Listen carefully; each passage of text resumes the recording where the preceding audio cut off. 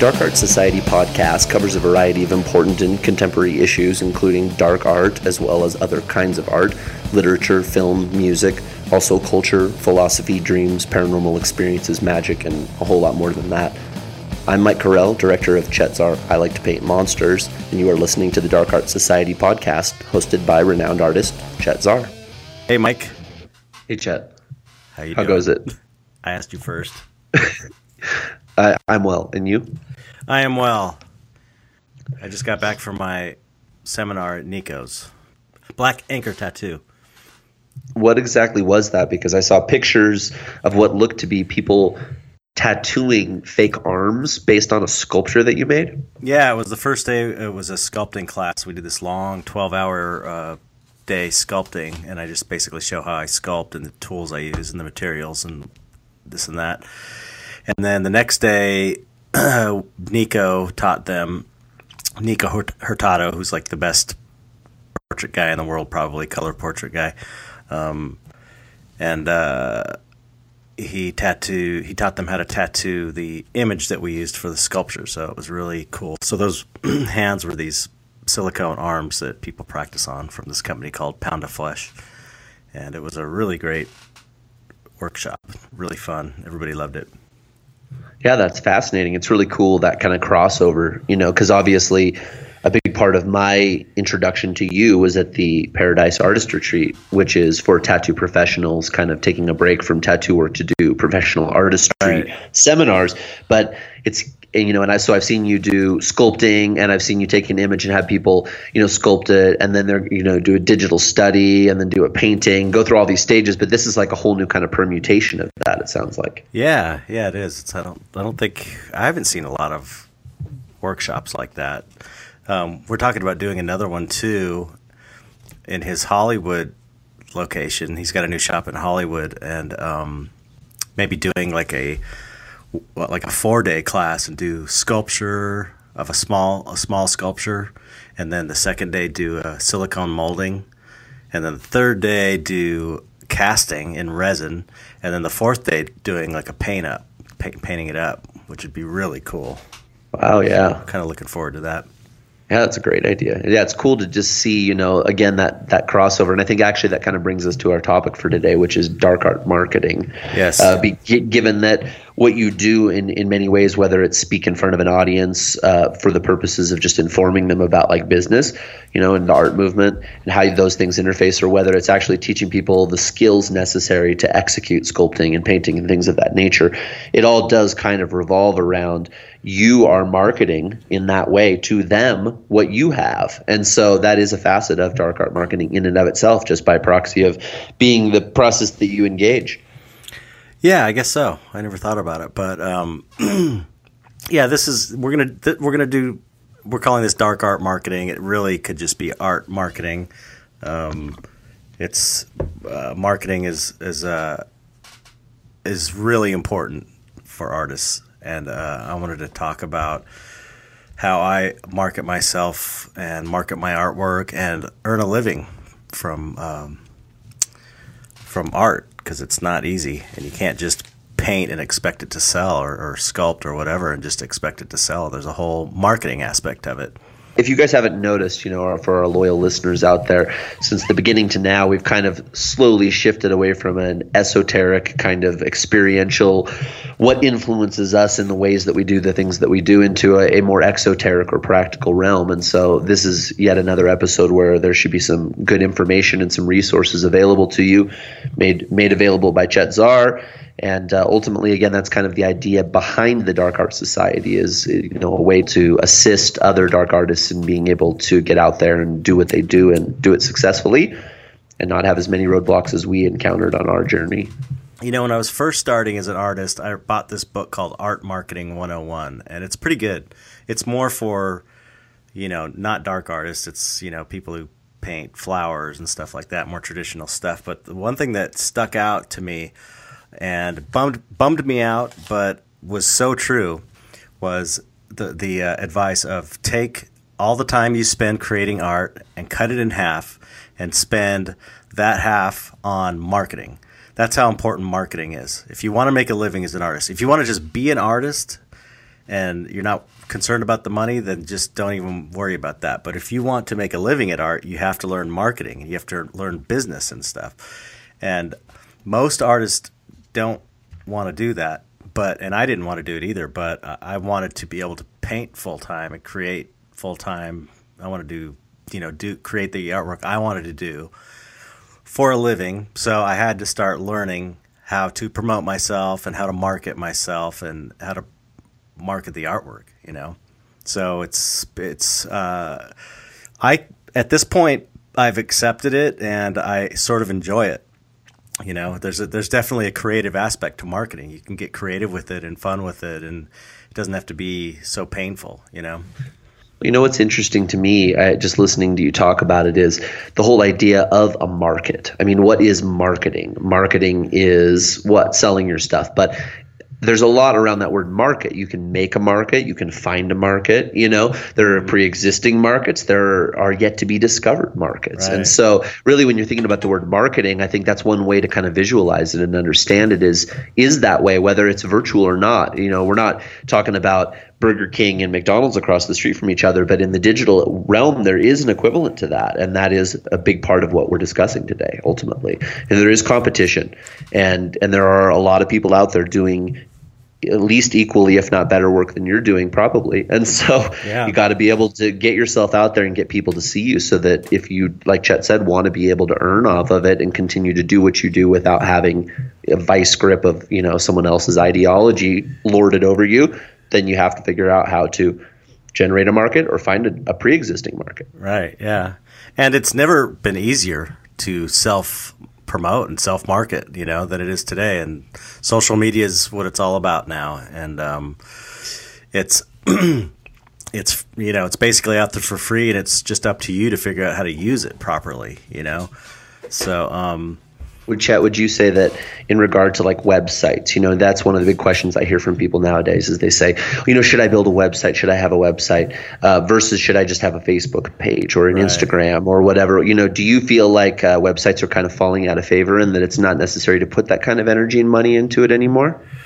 Well, it seems like websites are less important than they used to be. Mine is totally out of date because I need to get something that I can easily update, because I had a guy doing it before, and he was great and everything, but the service that I was using is not. It was really, you had to do this whole workaround to get the artwork up there, so it's not easy to update. If you're just starting out, I would think that the very least you could do is get a big cartel shop. I've seen people use their big cartel shops kind of as their website, because it functions kind of like a website. And I think you can get, I don't know, how many items is it for free? It's like it doesn't even cost anything if you get, but you only get a certain amount of items you can post on there. But I never had a big cartel, so I only know about it via you. Right. And you had mentioned that after, you pay a certain amount and then you can have like 100 items plus or something. Yeah, that's what I got. I got the 300 items. You get up to 300 items, but it's really easy to use and really great. But I think, I don't know, that's part of market research, is really discovering and figuring out where best to promote yourself. I mean, for me, I think it's Instagram is kind of, I've got my website that has, I like the idea of websites because it could be your home base where you can, it's like I like having a home base to where you could say, especially if it's your name, just go to chetzar.com. Everything is, you can find everything from there. You can find Instagram, Facebook, you can find the web store. I like the idea of having that home base, but you don't have to have one. Although now there are really cheap options with Squarespace. I hear is a really good, easy to use website web builder for artists, and I forget the other ones, but WordPress I know you use, which you like a lot. Yeah, I mean, again, I think in the realm of what you're talking about, if you can't write code, you're not going to be able to build a WordPress site. So I didn't build it. Right. We had Patrick Lyons, the amazing Patrick Lyons, been with us now for 5 years with I Like to Paint Monsters, and doing graphic design and also doing web design and all kinds of stuff for us. He set it up for me, and then I can admin it because I can run it, but I wouldn't have been able to build the site. Right. And so even though it's I think that nowadays really what we're talking about is trying to also within this discussion is maintain status quo and being contemporary and using contemporary platforms that will work in the ways that they're made to, instead of utilizing antiquated technology that leaves you in a position where you're not able to get as much bang for your buck. Yeah, which is basically where I'm at with my website. But I'm going to take care of that this year, hopefully.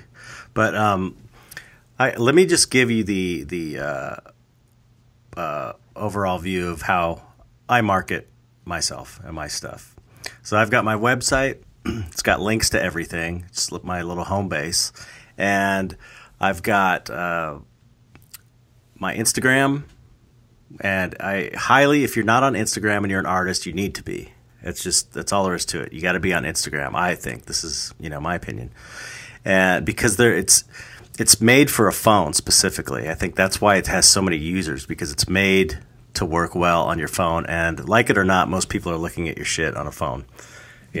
Most people are online with their phones. And so I have my Instagram hooked up to my Facebook page, and then I have my Instagram hooked up to my Twitter page, and then I have it hooked up to my Tumblr page. So when I do one picture on Instagram, it posts to all those other pages. And I also have my Twitter hooked up to my other Facebook artist page. So it's like it'll send it to Instagram, and then it'll send it to Twitter, and then Twitter will send one to my other artist page, because I screwed up and I made a personal page for my Facebook page. I should have made an artist page in the very beginning, but so I've got a couple, like 3 or 4 pages on Facebook. It's kind of a mess, but so I've got it all set up to where I just click a button and it uploads to all these different social media sites. And I like to show in progress stuff, which people really dig. I like to post on Instagram everything I'm working on all the time. And that way it keeps people interested, and it also allows me to look at it. It's kind of fills all these different purposes. Like, it allows me to I can look at it on my phone, and sometimes I'll see something on a computer or on a phone that looks fucked up, and it'll just give me a different perspective. But it's also a promotional tool as well, because it's getting people interested. And part of promotion is like letting people know, hey, don't forget about me. I'm out here making this artwork. And, so I try to do at least a couple times a day.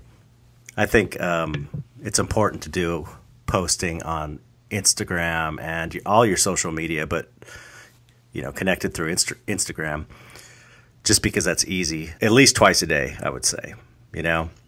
There's also more fine details you can look into. I forget the name of the website that Josh Geyser. Remember he was doing that? Did you see that, where he was talking about how to use Instagram for artists?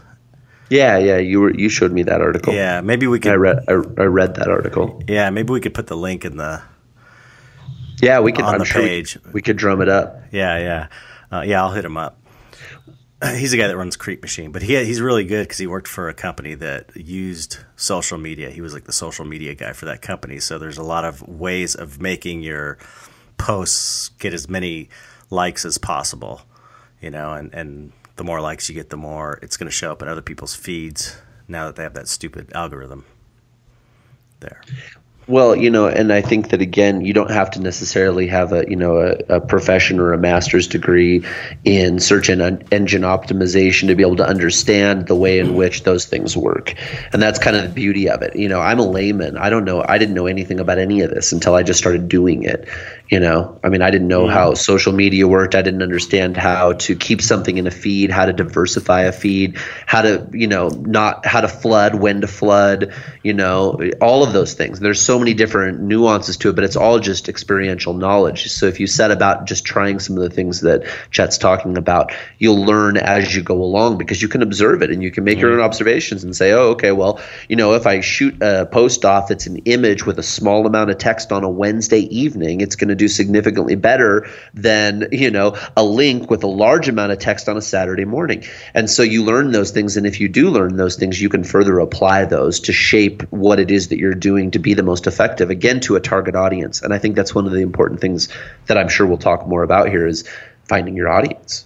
Yeah, absolutely. I mean, if you're pandering to the wrong audience, then you're not doing yourself any favors, or if you're not pandering to any audience, Yeah, that's like the when I've discovered in I think it was 2009 or 2010 that I had this huge tattoo following, people that were into tattoo art and tattoos, and tattooers themselves were fans of mine. I didn't realize it, and once I realized, I really started trying to market more towards the tattoo people because they appreciated what I was doing. And I guess one thing I want to say before we get too far into it is also I do see especially younger people that are actually really good at marketing, but their artwork isn't as good as their marketing is. And I think it's really important to stress that you need to make sure your artwork is really up to par before you start really pushing it, because it's gonna come back to haunt you one day. If you want to be a professional artist, you don't want to have images floating around that are not your best work, So I think it's important to get the artwork's got to be good. If you want to make a living as an artist, first and foremost, the artwork should be as good as you can do, and it should be up to a certain level, I believe. Well, and that's why I was actually earlier, I almost stopped you and then I didn't stop you. But when you were talking about taking progress shots, it's I would like to see Chet's our progress shots, but I don't want to see all artists' progress shots.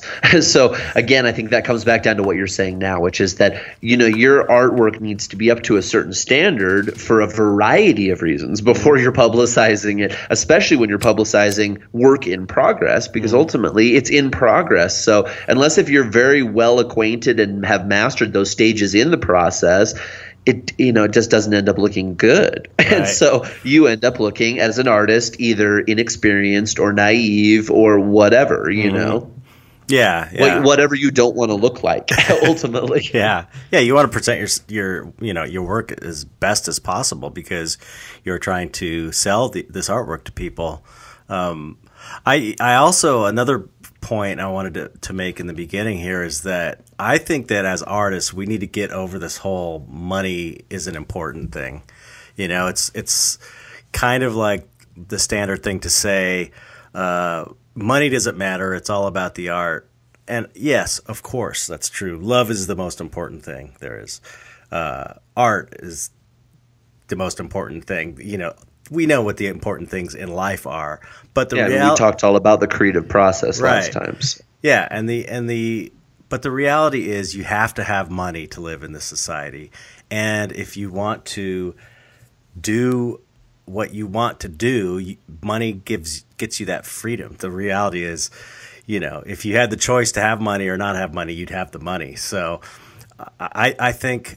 It's a weird kind of hang up that I think artists have, is that money is bad, and money is not bad. Money is, and we've talked about this between ourselves many times. It's a form of energy, and if you can figure out how to make money, you should do it, because the people with money are fucking everything up in the world, so we should try and have money as well, because I think most of us are good people, and we're trying to do something good with the world. We're trying to make it more beautiful. We're trying to open up understanding and empathy with our artwork and expression, and we're trying to help others. And if we have more money, we'll be able to do that more easily and spread things out, further. So I think first and foremost, we need to get over the money hang up, and it's not a bad thing to want to make money. It's not a bad thing to even want to make a lot of money with your artwork. I don't think it's not inherently bad. It's not inherently bad. It's how you use your money is what matters. Money is a means to an end. Yeah, exactly. I mean, really, it's the money is an intermediary, right? It's not like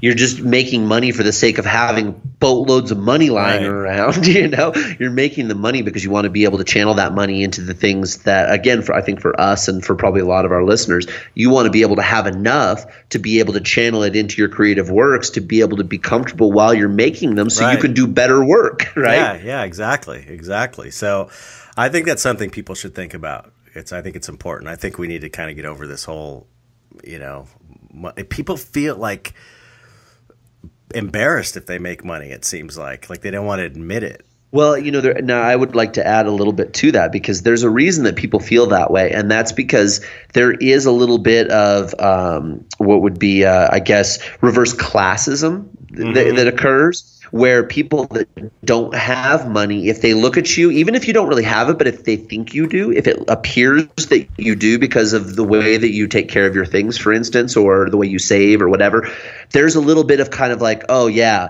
kind of like we're better than you because we don't have money. Yeah, you see what I mean? It's a strange thing. It's a little bit of reverse classism. It's an ego trip, just like flaunting your money. It's the same thing. It's a total ego thing. So I think that's all about fear. Yeah, exactly. And over identification with the ego, and that's not who we really are. We are deeper than that. And so, well, I would like to dovetail off of that just a little bit, because I think the other thing that's important for us to make sure that people recognize, at least from our perspective and our opinion, is that in fact, it's also okay to work for no money. I do a lot of work for no money. Now this again, and I'm tempering what Chet said because I totally agree with what he said, but still, we all need to do things to be able to make a name for ourselves, again, to market ourselves in this realm if we're going to be successful at doing it. And ultimately, what does that require? But sometimes working for things other than money, whether that's bartering, and you're cutting the intermediary out. I think that there's a certain thing that goes into utilizing your energy and cutting that intermediary out when you can, in order to benefit in a way that is not directly related to currency and monetary values. Yeah. I'm glad you brought that up, because I see that a lot. Like, a real attitude about working in exchange. Working for free, basically for exposure. A lot of times it is bullshit. But a lot of times it's not bullshit, and it's not always bullshit, or it's not always one way or the other. You have to judge it on the circumstances, because when I did when I first started working for Tool, I did stuff for way cheap, because Tool's great. I wanted to work on their videos and stuff. Adam's a friend of mine, but I also knew in the long run it would benefit me, and so I did what so many artists are saying, don't do that. I do. You got to judge it on the situation, and sometimes it's not it's not all or nothing, and it really is. There are times when doing stuff for free, for experience, or sometimes you will get exposure from stuff. So I just don't think that hardline attitude is smart if you're trying to break into the art business or whatever business you're doing. There's a certain point maybe where it doesn't make sense to do it anymore because you're established enough, and it would actually wouldn't work, wouldn't benefit you. But you need to judge things, each situation on its merits. Yeah. That was the exact word I would use too, is on its merits. I mean, again, I think that what we're talking about here, and at least what we're discovering maybe in this discussion, is that a big part of art marketing certainly, is flexibility. Because the market flexes. That's the thing, that you're shooting at a moving target. And so, when you're shooting at a moving target, that requires a certain degree of flexibility and adaptability. And so, again, I think that's, underlying all of the obvious direct teachings that I think Chet has to offer me as well as the audience. There's some basic tenets that run throughout those currents, those undercurrents that are important. Being flexible, be adaptable, Absolutely. Use your intuition. Judge situations on their merit. Don't generalize something that happened now because it seems to have a shade of something that happened before. These are all important things. Yeah, absolutely. And that's a good philosophy and how to live your life as well. Stay flexible, bend with be like a tree and bend with the wind. And, I think it's great. I know Gabe Leonard, who's a painter, a really great painter, a friend of mine, had a post that was hilarious. I think I posted it.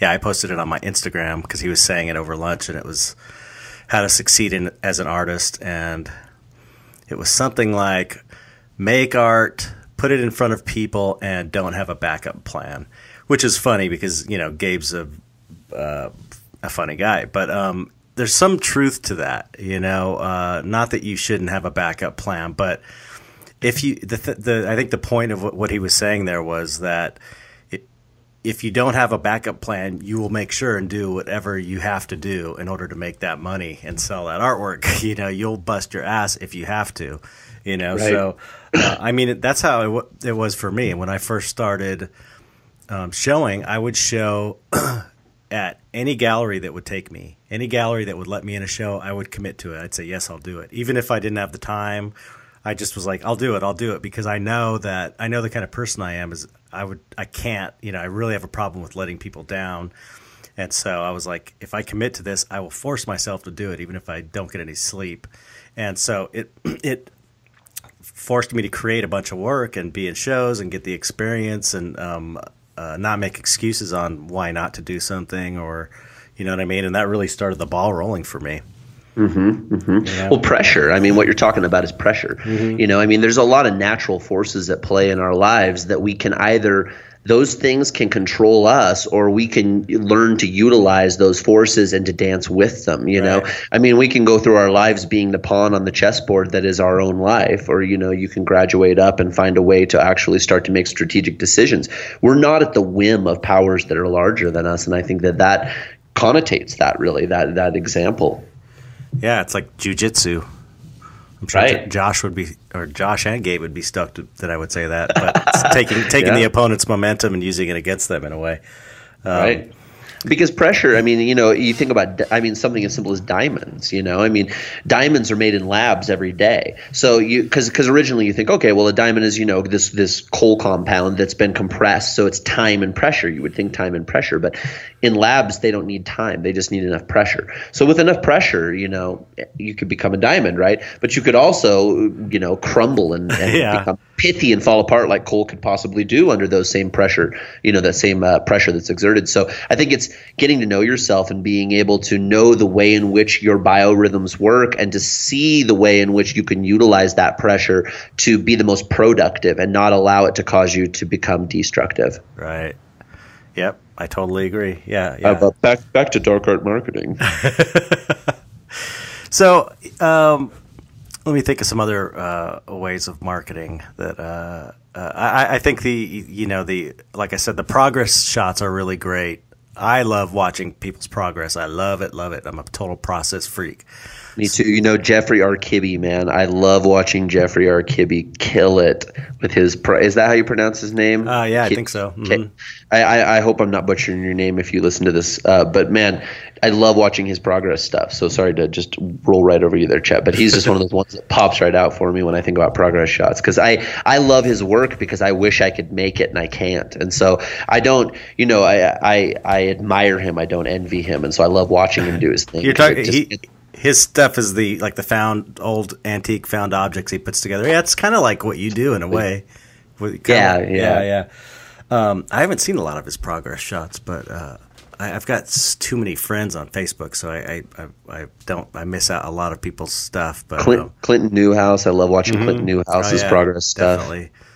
Yeah, I love seeing progress. So a lot of what I do as well as my artwork, creating the artwork and figuring out how to market. I think, well, what would I want to see? I like seeing progress stuff, so I'm going to post progress stuff because that's what I want to see. So that's another thing. You got to kind of have the belief in yourself to go, well, if I like it, then probably there's going to be other people that are going to be out there that like it as well. So you can feel good about what you're doing because it's something that, you yourself would like to see, I think the time lapse stuff is really interesting too. Time lapse painting is a great marketing strategy because anything that is moving is going to catch someone's eye, over a still image. So that's a great way of it's marketing. It is. You might not think of it as marketing, but it's a marketing strategy.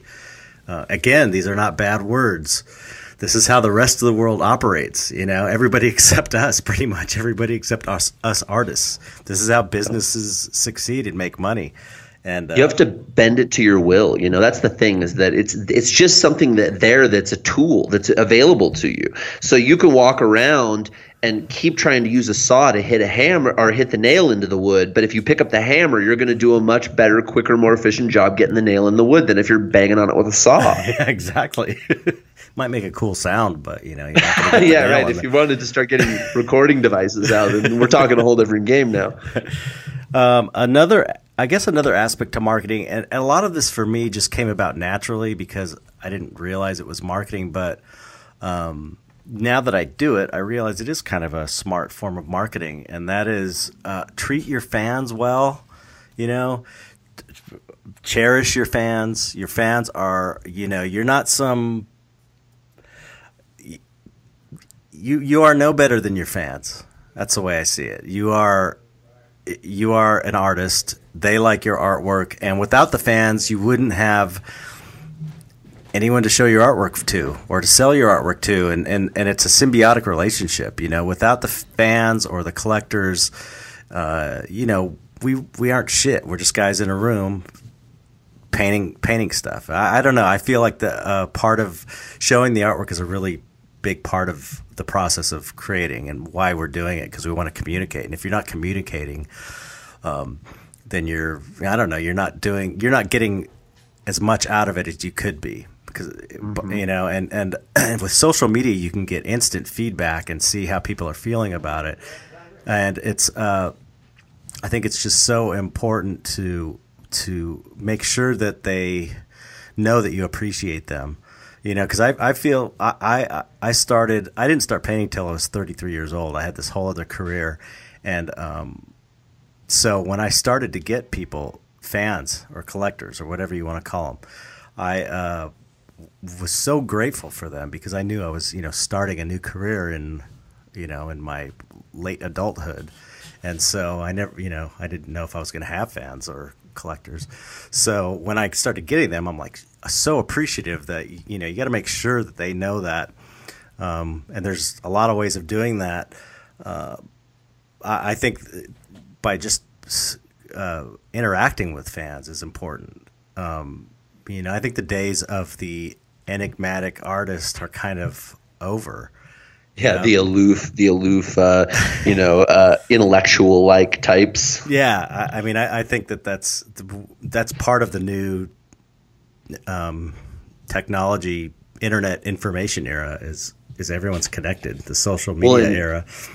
And never is it so present what you're talking about as with Kickstarter, because for me, from my angle, were it not for Kickstarter, I wouldn't be sitting behind this microphone having this conversation with you. Right. It's a very unlikely. And now, Don't get me wrong, we have a great friendship, but that friendship came from me being able to get the money together to do a film about you, and then the ensuing years of us getting to know each other while I made the film about you. So if it weren't for those people that came together to give me that money, I wouldn't even be sitting here. Yeah, and right. So again, never is it so present for someone like me to realize how much those people that are supporting you, whether that's financially or otherwise.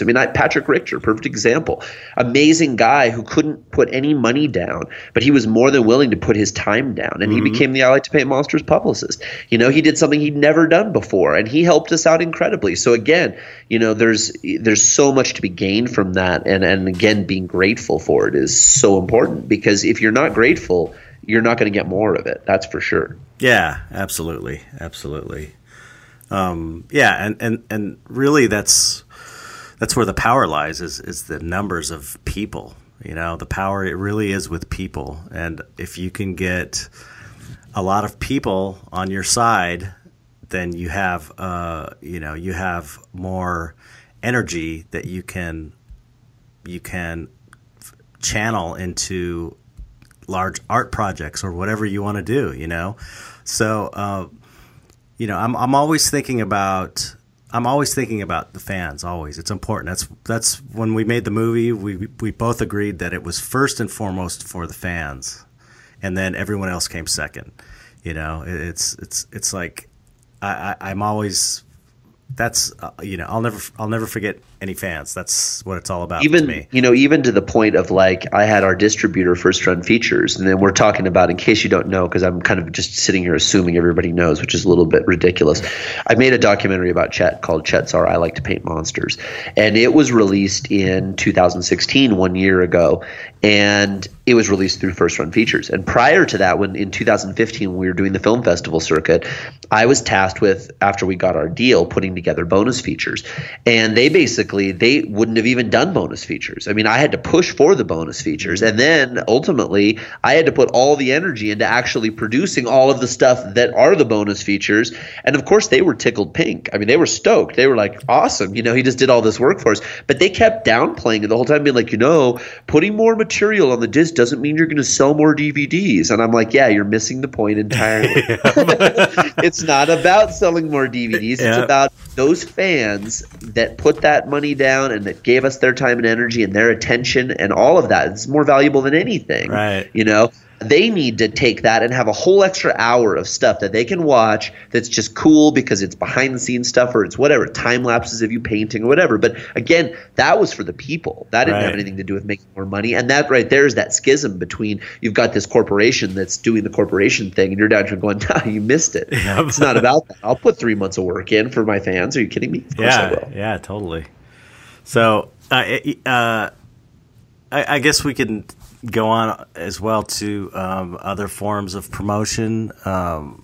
For example, this podcast is a form of promotion for us, for the documentary. I like to kill as many birds with one stone as possible, using that horrible analogy. But this is even the Dark Art Society. It's like this is for people. It's something we want to help, and it's also promoting us, and it's also promoting the documentary and any projects we want to do, but it's also going to promote other artists. So it's like, it's not bad to promote yourself in that way. It's like I guess in some ways I feel a little better about promoting myself if I'm also giving back at the same time, I feel good about this podcast because we're offering something for people as well as promoting ourselves. It's not just like, hey, look at me, blah blah blah blah blah, and it's almost it's almost Mike had mute his mic because he's laughing, turning red. I think it's you can do both is what I'm saying, and I think again it's okay to do it. It's okay to promote yourself. It's okay. Wait, not only is it okay, but you should. Yeah, you absolutely should. Necessary. If you don't, you're foolish. Yeah. Well, it's like. The other thing just have integrity in your dealings. Don't be a douche about it. That's exactly. all. Like the Trekell brushes is a good example. I promote their products in exchange for them sending me free brushes, and I've got no problem with that because I love the product. I would promote it anyway, and I have promoted it. But before I was getting free stuff, I would promote their stuff, and it's like, what's wrong with that? It's great. It's like we both get something out of it. People will walk around with Adidas shoes on and a Nike shirt and a Notre Dame hat, but they don't want to what? I mean, you're promoting all these corporations right now on your clothes. Now, of course, I'm sure the people that are listening to this are not wearing those things. They're like us, but you still get the point. I think it still holds true. Yeah. totally. You're promoting crap all day long everywhere. Your car is has promotion on it for what kind of car it is. You know what I mean? Mm-hmm. Everything you have has promotion all over it. So you might as well, make it count. Right, yeah. And actually, say a word or two for the things you really care about. Yeah. So I got no problem promoting things that I actually use, and getting something out of it. I think it's totally cool. They're also, the Trekkel's a small company. They're independent. They're American made, which I think is cool. So it's like all that stuff is cool with me. I want to promote them, and I want to get free brushes too, and I think that's cool. I don't see a problem with it. And I think that, going back to making money, and I think as a community, the dark art community we should be making money. We not only do we deserve to be making money, because I think we're doing something good, but we'll have more power. We'll have more. We'll be able to get our message out further if we are making money. And that Andy Warhol said, one of his crazy quotes was, I forgot what it was. Something like business is the best art. The best form of art or something, which is kind of nutty, of course, but that was his thing. But that's we've got someone in a strong political position right now who would agree with Andy Warhol. Right. But I just I look, he was able to make a bunch of money, and he changed the face of art in a lot of ways. And if you think he's shit, which I used to think he's shit, you should watch the PBS American Masters series on Andy Warhol. It's really amazing, and it made me realize he really was a genius.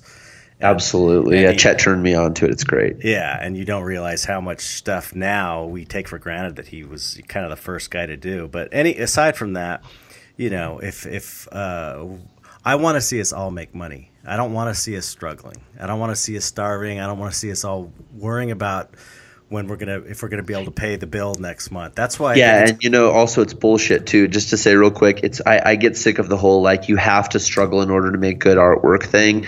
It's an okay. Here's what I'll say. If you believe that to be true, then absolutely that will be true. If you don't believe that to be true, it will not be true. So I would say come onto our side of the line and don't believe it to be true, because you don't have to struggle to make good art. It's not true. At least it could not be true for you too. Let's put it that way. Right. Yeah. And I lost my train of thought. You don't want us struggling. You don't want dark artists struggling and having to hustle so hard. Our life is full of struggle, even if you have money. I think you're going to die someday. There's that. There's personal relationships. There's there's plenty of health issues. Yeah. There's plenty of things to be stressed about, and money shouldn't have to be one of them. So I just think, this is also why it's important that we support each other. If you see artists that you like, support them and share their work. I do that all the time, and a lot of people do. Yeah, I check under Kickstarter. I have to log in under Chet's handle all the time. So he would never tell you guys this, but I'm going to tell you this because I have to log in under his handle all the time to run all these Kickstarters, and he is, quote, a super backer. I'm not joking. And he would never bill himself as this because he's way too fucking humble, but he literally, it says or mega or super back, some ridiculous thing, because he has hit every category, and he's hit every category multiple times or something. It's obscene. So anyway, yeah, he does, he's not just telling you to do this because it's a marketing tactic. Right. Rather, he believes this and he does it himself. Yeah, thank you. I appreciate that. It's true. I also think that, I just think it's, aside from being the right thing to do, it's also it will come back to you. I really believe that what you put out comes back to you, and I'm feeling that now. I'm getting a lot of love and a lot of opportunities because I haven't been an asshole to people over the last 15 years. And I'm seeing people appreciate that. And it's just it's important to realize. There's another thing that artists do that it's I'm not really sure why, but not all artists obviously, but some artists are I don't know. I like the tattoo guys who are like tattooing's like a job. I like to see it like that. I like seeing art as a job. It's just what I do. It's not better than the auto mechanic or the guy, the plumber. You know, it can.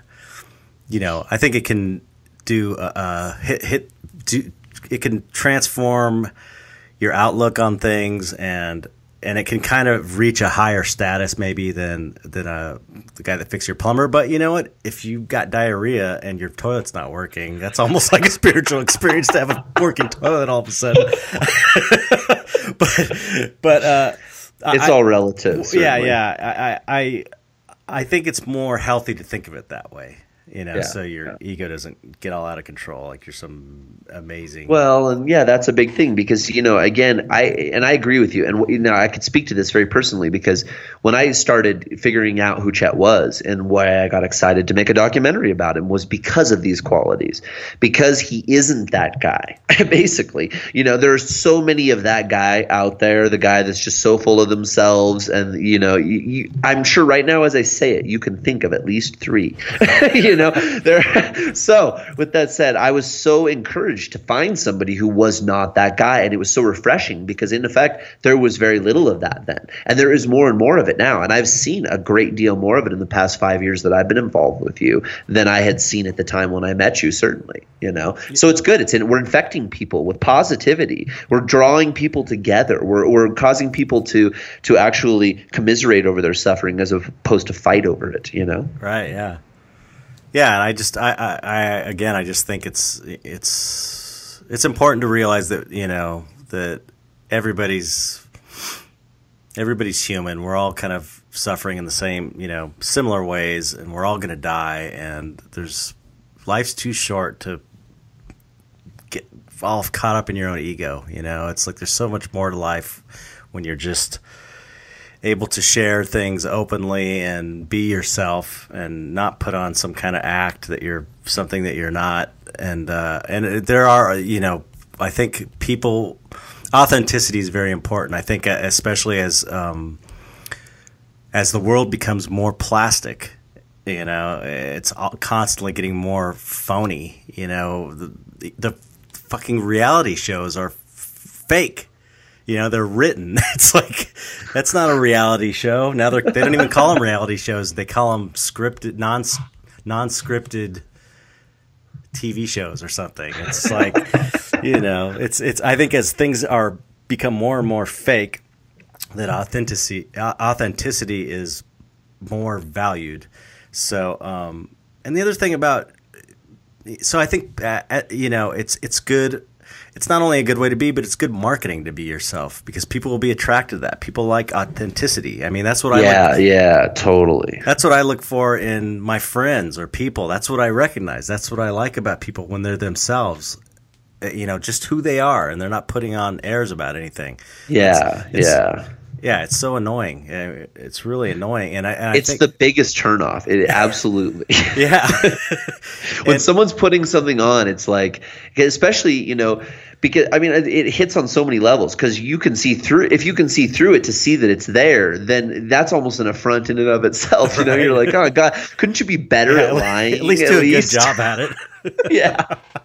I mean, yeah, it's like totally. I'm sorry, I'm going off on a tangent, but it's just like there's certain pet peeves that I have, you know, with things that people do, and sometimes it's artists that do them, and I just can't stand when people are like,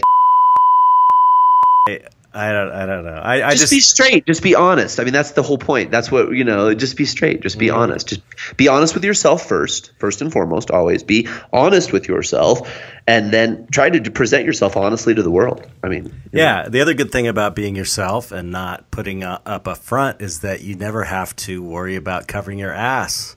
You know, because everything you say is true, then you don't have to worry about, you know, backtracking and covering your ass about the lie you told, or you know, it's life is so much easier when you're just honest. Well, you know, also if you think about it, and if we pull this, I'm just going to pull it back around to dark art marketing here because we're kind of getting off on our tangent. But I think that it's important to remember that if you go that route with it, you're just like a mini version of all these corporations that you hate. You're becoming one of them by behaving in that manner. Duplicitous and questionable. Because the thing is that as you become bigger, you leave a larger paper trail as you go along, and as people are more interested in you, that means that people that don't like you are equally as interested in you as people that do like you. So you're going to make enemies, and those people are going to be interested in your paper trail. So again, present yourself honestly throughout, and you're going to have far less trouble, and you'll be much more successful in your marketing. People will like you more, they will like your work more, and ultimately you will do better. Yeah, I agree. It's a win. It's a win-win, and this is a great lead in for another aspect of marketing I learned from sorry, Mike's messing with me. This is a good lead in for another thing I learned from this is a great thing to get to. It's what the hell's it called? Damn, I should have prepared this stuff. It's what's that one? It's art marketing Fast Start Art Marketing Primer or something like that. Again, we could put the link on there. It was a CD. It's like an hour long of this guy. God, I forgot the guy's name too, who does like really realistic, well rendered pencil drawings, and he's apparently said he's become a millionaire from it. And he basically is talking about marketing. And I checked. It was like, buy the CD for $11. It's got these MP3s on it, or download them or whatever. So I just thought, I'm going to try it. I got $12, $11 in my PayPal, so I'm going to try it and just see if it looks kind of cheesy the way it's presented. And I got it, and it's actually great. And of course, once you get it, they try and sell you some other stuff, but it's for more money. But, it's still the information that he has there is great for the $11 CD. And this guy also offered to, on a side note, I contacted the guy, or he contacted me about it. Just, I don't know. I don't remember how we got in contact, but he offered a special link for me so I could make money off of the art marketing primer, and just give him the link. And to me, that was crossing the line. Like, I felt like if I'm going to promote it, I should be open that I'm promoting it, and I don't want to have to say every time I promote it I'm making money off this. So rather than do that, and he kept saying it's not bad to make money off it, and I said I know it's not bad to make money off it, but what's more important to me is that my fans know that I have integrity, So that's why I didn't take that deal, even though I don't think the deal's bad. I just didn't want to have to hassle with stating that every time. So instead, I just promote it for free, and it probably wouldn't have been that much money anyway. But aside from that, one of the things that really stuck out that he says in this audio series, which I do think you should get, it's cheap and really it just gets you thinking about marketing and being a business person in art.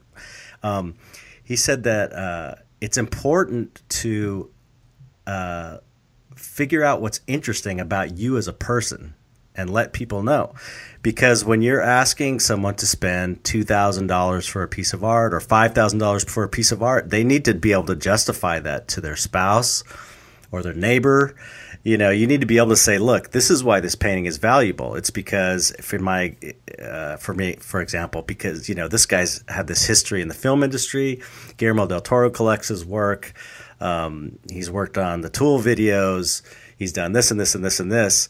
And that's a huge part of marketing your art. He makes the point of, you, for the most part, what do you know? Do you know the painting names, or do you know the artist name? For the most part, you know the artist's name. It's like it's the personality behind it that kind of gives this deeper value to the work. So yeah, less people, unless they're like a hardcore fan, are going to walk up and be like, right. "Oh yeah, look, it's Shamanic Tendencies." They're going to be like, "Oh look, it's a Chet Zar." Right. And so that doesn't mean and I think everybody's interesting. Everybody has a story. Everybody's got something interesting about them. Humans are just interesting. I don't care how boring you are. You're interesting in some way. So you need to think about what's interesting about you. What makes you different? What makes you special? You know, what is it about you? What about your life experience that's different than anybody else? I mean, that's all you really have in this world is that you can call your own is you and your experience. That nobody else has that. And so it's important to, let people know what's interesting about you and what's different about you and why your artwork's important, and don't be afraid to promote that and to put that out there, I think. And, this guy agrees because, that's where I heard it for the first time. But, and it's funny because when I first got out of the film industry and I started painting, it was really stupid, actually. I was so embittered from my experience in the film industry. I'd gone too far the other way. Looking back, it was a great job, actually. And I'm really grateful for the experience and especially for all the people I met and all the great artists. But at the time, I was very bitter because I, had spent so much time in the industry. So when I started painting, I'm like, I'm just going to paint. I'm not going to tell anybody about my film industry experience because I'm so pissed off at the film industry and how I've been disrespected and this and that, how I was feeling at the time. Ego stuff. Yeah, totally. So I didn't promote any of my movie stuff for years and years until people started going, "Hey, I saw your name on this movie. I didn't know you worked in the film industry." And then people were, it's hard to imagine now because everybody's pretty enamored about film or people that work on film. People find it really interesting. At the time when I was starting, in 2000, it wasn't such a big thing. It didn't seem like such a big thing. So I was really surprised that people were so interested in that. So I'm sure I set myself back a few years by not mentioning it. But once I realized that there was interest there, I started going, yeah, you know what? I've got enough distance from the industry and I don't feel so bad about it. So I am going to, promote a little bit about the movies I worked on. And because I was, able to take the temperature of the fan base and realize that they were into this sort of thing. And it's like, if they're interested in it, who am I to say, don't be interested in that. You should be interested in my artwork only. It's like, if you're interested in that, cool. It's something I did. It's part of my history. So, I started kind of promoting that. So. Yeah, that makes a lot of sense. Well, I mean, that was a whole target market audience that you didn't even know were just waiting there for you. Yeah. So again, a lot of the things that are available to us are just beyond these perceptual blinders that we're wearing all the time. And we're all wearing them to various degrees. So I would say that it's really important, to experiment and be playful. Absolutely. Try new things. Don't take yourself so seriously. Don't be afraid to put yourself out there. What's the worst thing that's going to happen? It's not going to be worse than the worst thing that's going to happen, which is you're going to die. So if this side of dying, you're doing all right. Yeah. You're not going to die on stage in front of an audience. But again, I think that it's important, to put yourself out there and to take chances.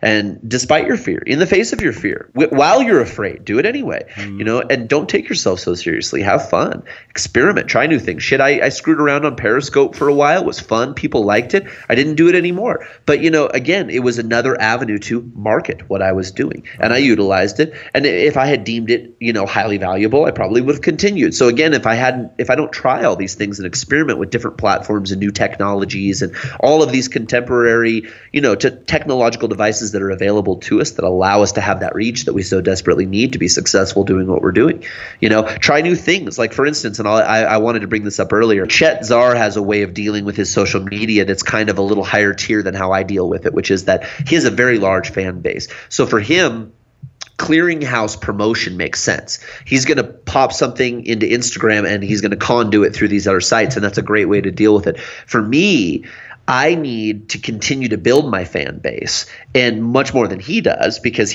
I'm not well known. I'm just some dude named Mike Carell. So in order for me to be successful doing that, I need to have variety. And so one of the things I learned with the help of Misha McLaughlin, actually one of our executive producers for I Like to Paint Monsters, is to, if I'm going to take a picture of something that I'm going to post, take multiple different angles of it. If if at least just that. And then on each of your platforms, take the time to post independently and make each post slightly different. The reason you want to do that from my angle is because I don't want to flood the feed with just the same thing, because that's going to put people off. They're like, oh, God, I've seen it. God, yeah, I liked it in 3 places already. I'm not going to like it in the 4th place. But if you keep that feed fresh, and you're just showing people a different nuance of what it is that you're doing, even if it's just a different picture of the same thing. Now, I'm saying you could do much more than that, but that's something to say. That ultimately you probably will be able to build an audience faster and on more platforms, because some people tune into multiple platforms and they don't want to see that shit 5 times. Right. Yeah, that's a good point. That is a good point.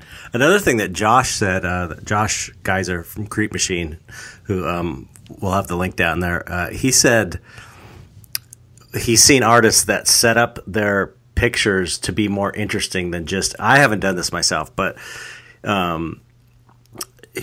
some artists set their artwork up with kind of like pretty surroundings, like flowers and stuff, so just the picture looks more appealing itself, which I think I'm a photographer, so that's huge for me. Yeah, you got to make your picture look good. I mean, at least do something. Don't just like shoot it under some shitty light.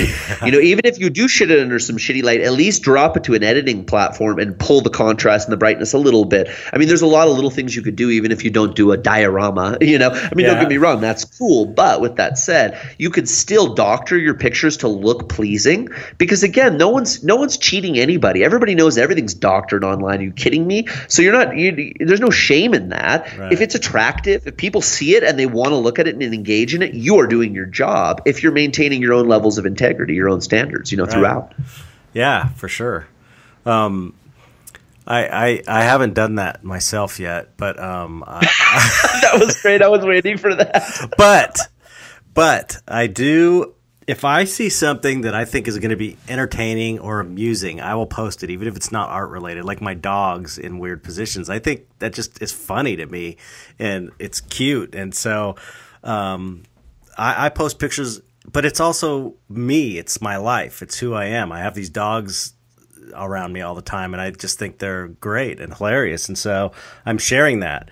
And it kind of counts as promotion, if you think about it. It's sure, another, under the terms of what you were saying, because you're promoting who you are, not just your artwork. It's more than just your artwork. It's who you are. That you believe in having animals in your home. You believe in rescuing animals. All of those things, they're almost sideline, but it's the truth, Right. And so it's obvious. You're allowing yourself really to be more vulnerable by doing that. And that's again what I'm talking about, is you're taking risk. There's risks that we take in doing this to be successful, and you have to take some risk. You just have to judge it realistically and logically. Yeah, I guess that's where you need to, build up that thick skin a bit and not worry so much about what people think about you, because, it is scary, I guess, at first to really put yourself out there like that. But I mean, that's what art is all about: is expressing something real, something deep from inside of you, and trying to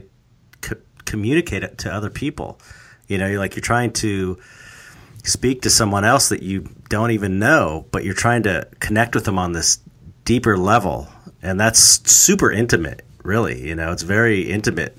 So it's cool, though, with social media. It's like it's really broken this kind of barrier down. It has the potential to do the opposite, too, to where you're just completely fronting and pretending you're something you're not.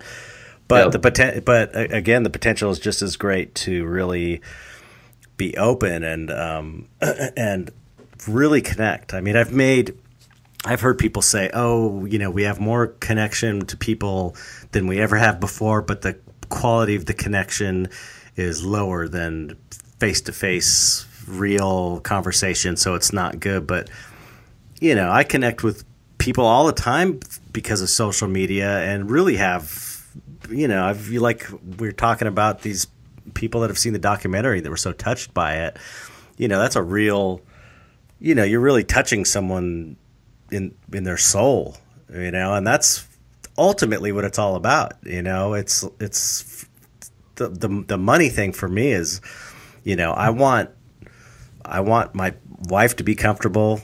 I want to be able to, create what I want to create and share it with people without the impediment of just struggling to eat, So I don't know. I kind of veered off. Well, I think a lot of what you were saying right there really, I think, comes back down to also being interested in your people. I mean, seriously, like you need to not just post your stuff. You need to get on platforms and go through and look at their stuff, like it, comment on it, promote them. Whatever. But you need to be involved, engaged. You can't, totally engaged. I mean, I definitely spend time. For me, I have to kind of set it up so it's like I have time where I'm doing my work and then I have time where I'm socializing on social media. And when I'm socializing on social media, that's exactly what I'm doing. I'm following people back for following me. I'm checking out their stuff. I'm looking at their pictures. I'm commenting. I'm engaged because I am engaged. That's the thing. And so you can't fake that shit. Mm-hmm. You can't. Yeah. You'd have to hire a bot. And there's an originality and there's a genuine feeling there that, again, I think it's valuable and it's important because there's a reciprocation, there's a back and forth going on. It's not just about you, it's about them, really. Right. And it's not just about money. It's about, like you said, the money is a means to an end. And if we can make money as well as touch people and communicate and have them touch us and have real relationships with people that are fans and help them along the path. I know a lot of fans of mine have started painting and I've, tried to help them to become better painters. And it's really, I've seen it really open people up a lot, that didn't realize they could do it. And it's I don't know. It's like a new way of being in a way, I think, where it's what we're doing, Chet, what we're doing. And it's not, and I don't, when I say we, I don't mean just you and I, obviously. I mean all of us then, because what we're talking about right now is we. I think what we're doing is what the hippie generation wanted to do but couldn't achieve. And I don't say it was their fault. Things conspired in order for that time frame to not quite do what it might have done, what it could have done, what they wanted it to do. But I think it's happening now. And what's so funny about it is it's on the dark side. It's not all hilarious. Flowers and light and rainbows and lovey-dovey. It's this total, the pendulum swings, and the wheel turns. Right. And so it's kind of, at least, let's put it this way. I'm not going to go so far as to we're doing it. We have another chance to do what they failed at once before. Yeah. I like to say, I don't know if I said this in the documentary or it got cut out, but I love to say that things are so fucked up now that the good guys are the bad guys and the bad guys are the good guys, in the sense that we're the bad guys just on appearances.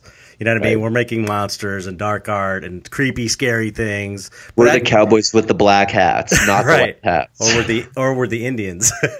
Yeah, right. No kidding. But it's like, I think that's one of the coolest things about, this is not a marketing thing, but I just think it's one of the coolest things about dark art is that, it seems like we're the bad guys, but we're actually the good guys. And it's so funny because I have yet to meet, I swear, I can't think of, well, I'm sure there are some, but for the most part, the people that are into dark art are the coolest, sweetest, kindest people you'll ever meet. It's so weird. It's strikingly weird. It's to us. Even us who are in it. Yeah, and it's like it always baffles me because it trips me out. It's super cool. But I think I think it's perfect. I think it's totally appropriate for the way the world is now, that it's like we're sort of taking the evil and transmuting it into good in a way. Yeah, it's alchemy for sure. Yeah, with dark art. I think it's super cool. It's in what's cool about it is it's alchemy on every level it can be. It's it's exoteric because you're taking these pigments and these elements and these minerals and things and you're putting them out there and making this thing. But it's also esoteric in the sense that, like we talked about before, with spelling, and spells being the process, the creative process by which you get this end result. So it's equally balanced between this kind of eso and exo, and that's really that's what we're all talking about is trying to find balance. That's what this whole thing is about anyway. That's what this this whole entire human embodiment experience in the corporeal reality really is about, is the balancing of negative and positive for neutral. Right. So. I agree. Well, this episode's gotten long in the tooth, isn't it? Well, I'm just trying to think. Is there any other things about Oh, marketing dude, that we I haven't could talk covered. about Kickstarters forever, but I think that should be a whole episode because Yeah. I do really have a lot to speak about that, and I think that I'd like to give away a lot of information, really, because Right. there's people are always asking me for help with their Kickstarters, and sometimes I get paid to do them, and sometimes I do stuff for free, and sometimes I consult and blah blah blah. But I would be happy to give away some real good information for people, and I think maybe that should be a whole episode. Yeah, definitely. Well, we could do a little recap here. So let's recap. Yeah, let's roll it back. Recap. Okay. What's up, Chad? So we need to get over this money issue. We need to try and make money. We need to not feel bad about it because out of all the people in the world, we should be making money. We will do good with money, I think. We have our hearts are in the right place, I think. And so And if your heart is not in the right place, get it in the right place. yeah,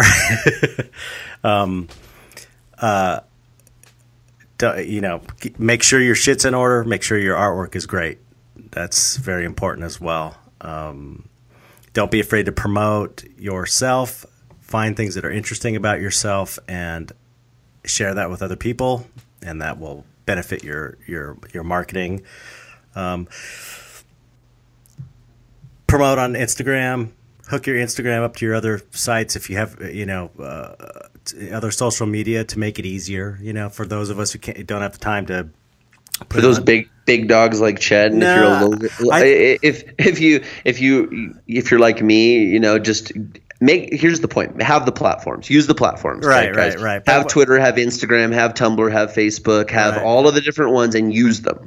Well, my point, though, is that a lot of people that are not really engaged in social media, although probably a lot of people are that are listening to this podcast, but for those who are not, it can be intimidating to try and post different images on different things. I know I've heard people talk about, like, on other podcasts or artists talking that they just can't get their head around even getting on Instagram, and it's so easy.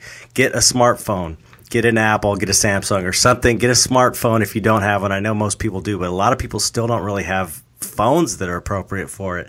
You can write it off on your taxes, and you can take pictures of your stuff and post it instantly. And once it's all set up, it's really easy. So I just know there's a lot of fear already about. No, I hear you. I think that's a good point. I guess mine was such a minor sideline, which is just that, make it work for you, I guess is the point. Right. Chet's totally right. Absolutely.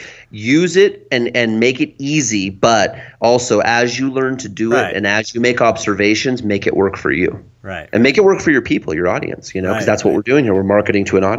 Yeah, right. So, what else was there? I think that was be honest, be and yourself, be engaged with your people, be a good person and nice to people, and don't brush people off and be a rude, arrogant prick. Yeah.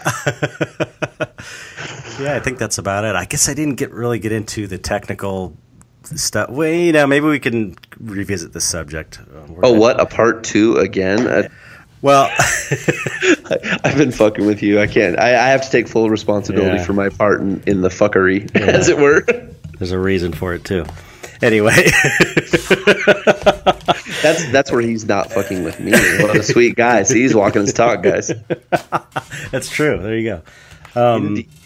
Yeah, there's definitely things like sales and prints. That's the other thing. See, I wanted to cover all this other stuff, like. That's what happens when you have organic conversations. I know, but so for next time. What was that loud noise? Is that you beating on the counter or something?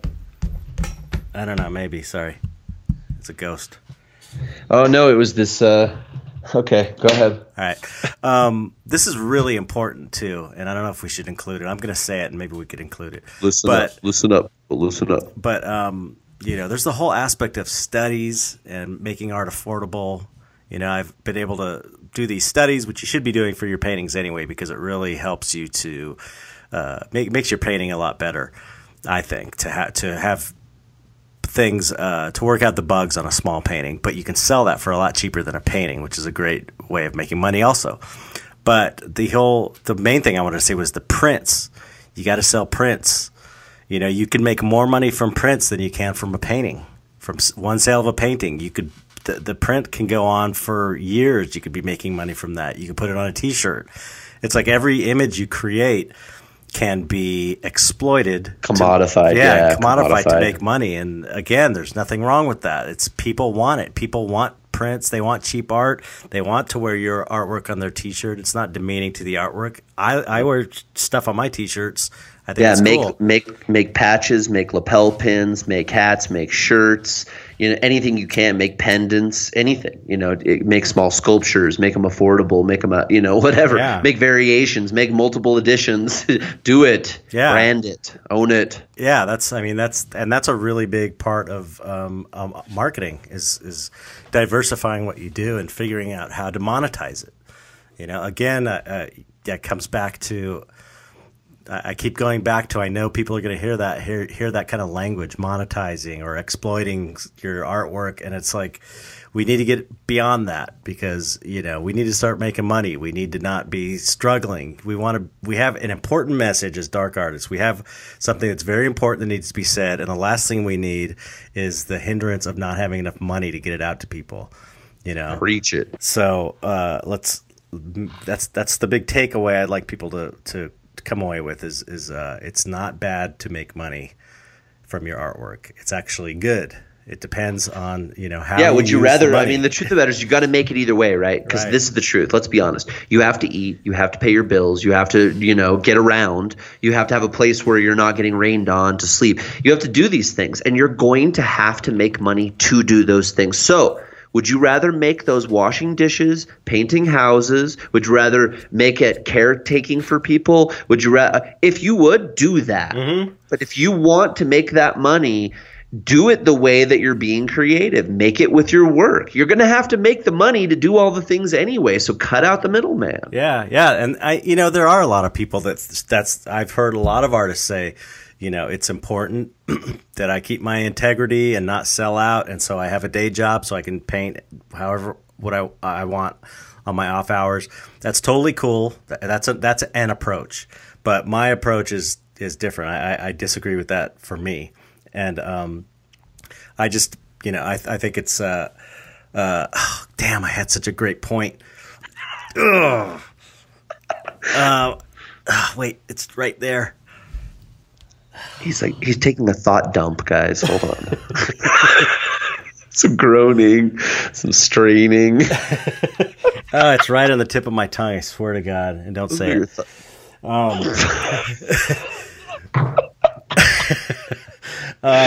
I just think I think. Oh, I know what I was gonna say. I got it. And I touched on this on the last episode, the creative process, I think, but. I could have just bitched and said, I don't want to learn business. I want to make art. But the truth is, because I learned the marketing aspect of it, and I did agree to participate in this capitalist system of fine art as a commodity or making money from your art, the truth is it really did push me to make more artwork. And to be a better painter as a result of it. So the way I handled it, I guess, is I went with the system. I went with the system and started trying to monetize my work and figure out how to make a living from it. But that in turn forced me to create a shitload of artwork, a lot of work all the time. And, that made me a way better painter because I've painted so much because I had to, because I was forced to because of the system, Well, and yeah, go ahead. Sorry. And so that's a positive thing that came out of that. So it's not all, it's evil capitalism. It's like, what? It's a lot of good things came out of it as an artist. It's forced me to be a better artist by producing more work. Yeah. Well, I would go so far as to posit that generally speaking, people think in very compartmentalized ways. All of us do. We're trained to be that way. We've evolved. Thought has evolved, and language has evolved, and jobs have evolved in a very compartmentalized way. Which is to say that, like, for instance, when you go to school, you're going to major in a specific study of something. That makes you that thing. I'm studying in business. I am a businessman. I am studying in computer graphics. I am a computer graphics man. I am, so on and so forth. And that goes on throughout our lives, and that's reflected to us, on my mic was acting kind of weird. That's reflected to us on kind of a variety of different levels.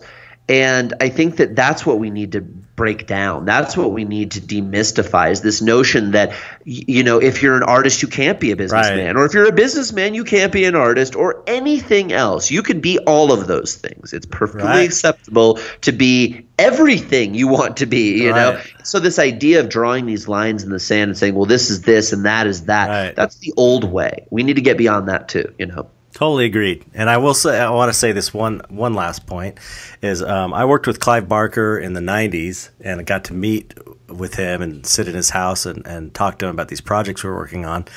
It was within the film industry, and we were going to do some toys with him, but the deal got screwed up. But one thing I noticed about Clive was he was totally business minded, and it wasn't a bad thing. It was fascinating to watch. It was like he would just come up with these ideas, and he automatically was like, and we can sell this as a side thing to this. He had no problem being a business person, and being a business person doesn't mean you're going to screw people. You can be a good business person. There's plenty There's lots of good business persons. There's a lot of people that, let's take, what's the name of that record label? The guy from Fugazi runs it. Ian MacKaye. God, I can't think of the label. Discord. I know Steve Niles. He was in a band called Gray Matter. Steve Niles, the writer. He did 30 Days of Night is his famous thing, but he's done all kinds of comics. He was telling me how he did a record for Discord Records, and he says he still gets a check once in a while, royalty checks, and he said it was a handshake deal. He never signed anything with them, and it's because that dude's he's a business. Ian MacKaye's a businessman, but he's a good businessman. He's like, he doesn't screw people. You can, and that's, we shouldn't, just hate business people. We should reward good business people and become good business people. Just being a business person is not inherently evil. It's how you do it.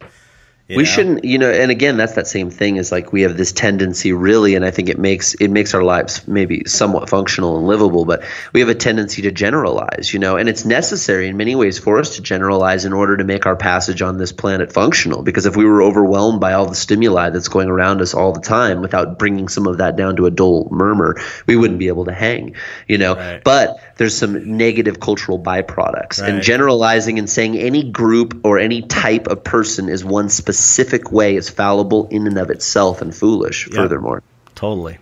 So I think we should all learn business and become good business people with our art, and there's nothing wrong with that. And we should think about it. We should be thinking about it, because if you break it down, it really is, when it comes to money, when it comes to business or whatever, it's how you apply it. It's how you do it that makes it good or bad. It's like a neutral thing. And really, it's got the potential to do great things in the world, if you're successful. Yeah. Yeah, use the hammer analogy again, you can build a house with a hammer, you could kill 50 people. Right. Yeah. So...